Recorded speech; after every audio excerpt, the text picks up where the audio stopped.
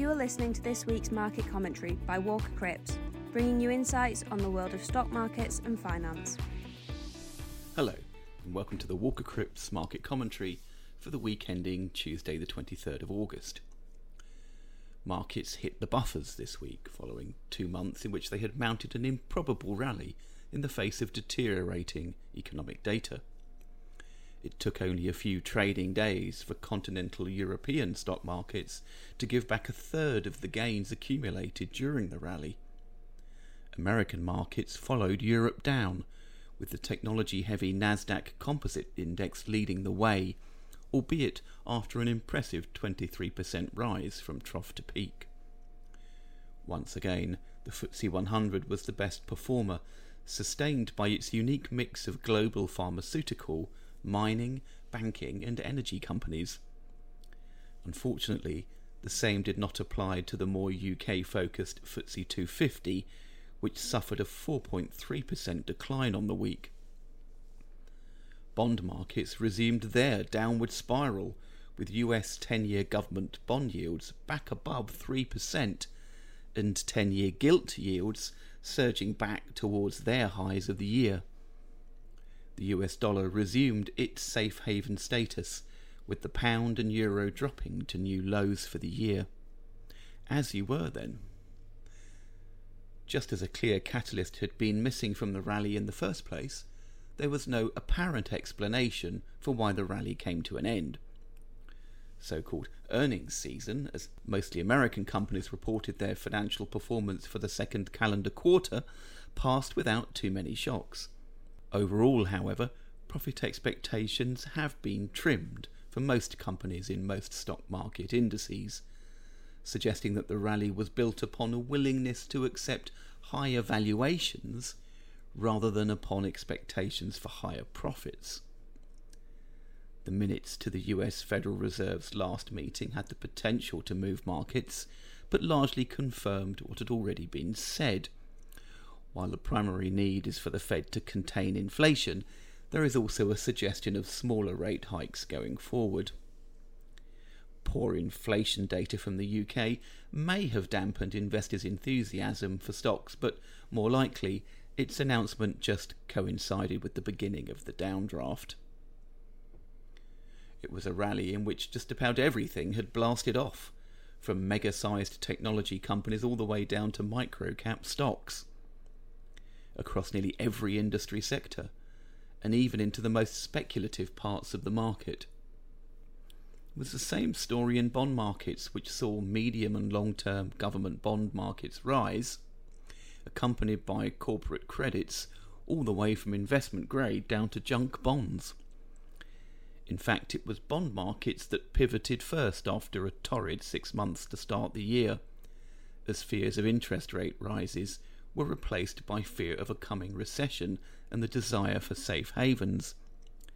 This had seemed to change the analysis in stock markets as well, somewhat counterintuitively, as recessions are rarely good for company profits.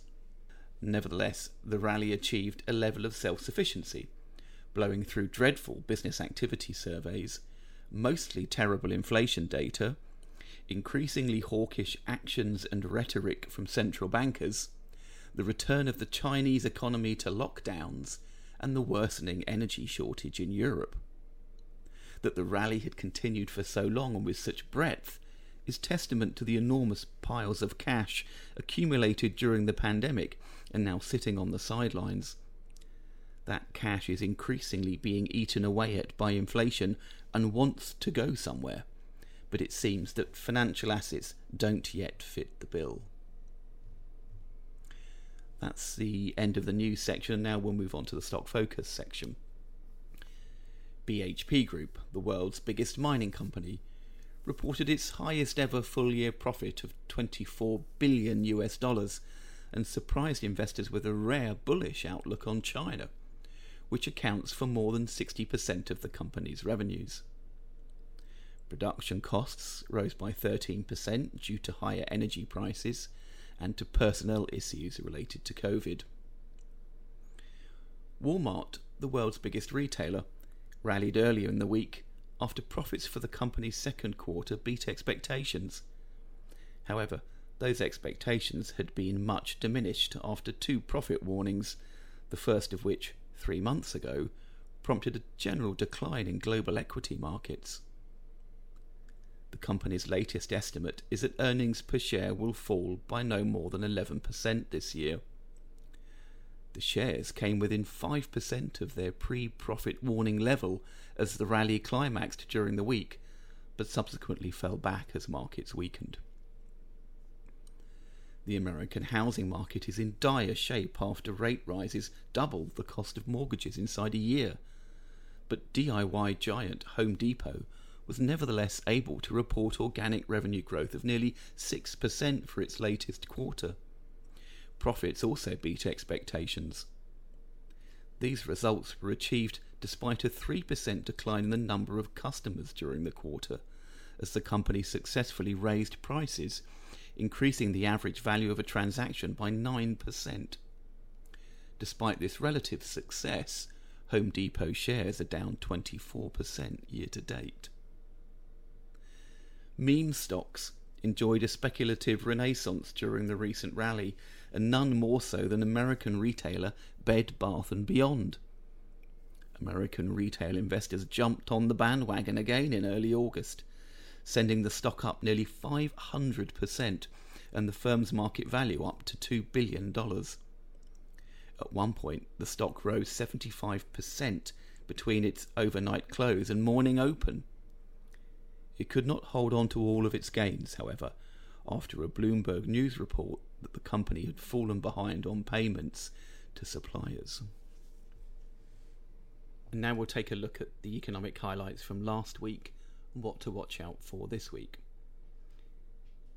The minutes to the Federal Reserve's latest meeting continued the hawkish tone from previous comments, which have tended to prioritise fighting inflation over preventing recession. The Fed's minutes have become significantly less useful after abandoning its forward guidance in favour of decisions that are dependent on recent economic data. UK inflation blew through expectations for July, rising by 10.1% compared with 9.4% in the previous month. Food inflation increased to the highest rate since 2008 as supermarkets hiked prices, but there was strong upward momentum in goods and services generally. Consumers are expected to get a little bit of relief from falling petrol prices over the next couple of months, but inflation will jump again in the last calendar quarter of the year after the energy regulator raises its price caps.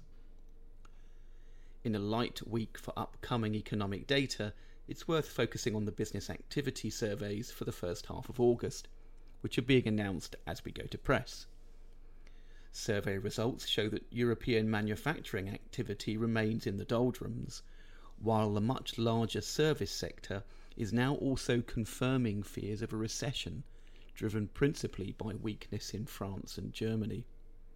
In the UK, the service sector managed to maintain positive growth, but manufacturing activity plummeted to its lowest level since the depths of the pandemic.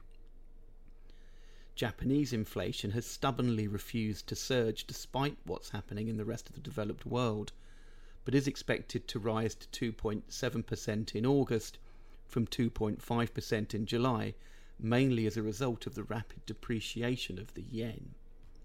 And that's it for this week. Thank you for listening. This was Walker Cripps Market Commentary.